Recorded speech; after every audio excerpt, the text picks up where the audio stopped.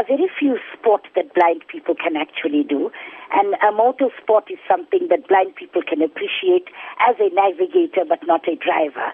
So it's not about the fastest car that comes out first. It's a regularity event, and it's to improve your communication skills between driver and navigator, and also how accurate a driver you are. And so that's where the competition comes, because you have to stop at a marshal. And at every marshal you stop, you're either a second early or a second late. So it's more about the time.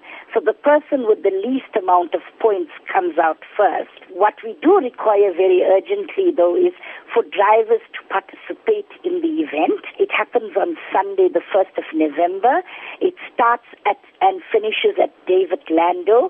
The route is approximately 120 km long. The drivers will receive each a certificate for participating to say that they completed the course. The drivers will also get a 100 Rand petrol voucher and a goodie bag.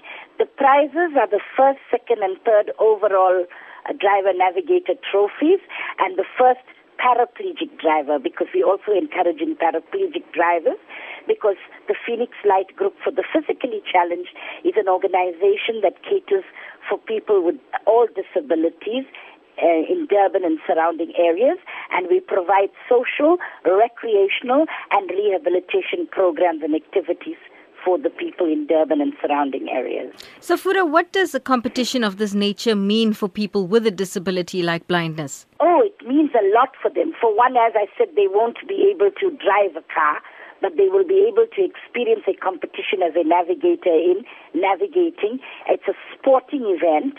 And that was Saffura Khan of the Blind Navigators Rally.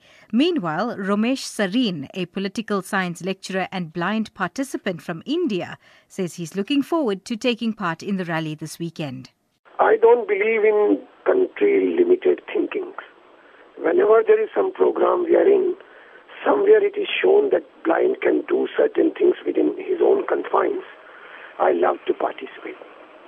Where blind will tell the route, and the sighted person will drive as per the guidance of a blind person. It tells how blind can read and write. At the same time, how with the help of whatever literature he has got in braille, how he can guide others. It's a matter of how he can disseminate the information.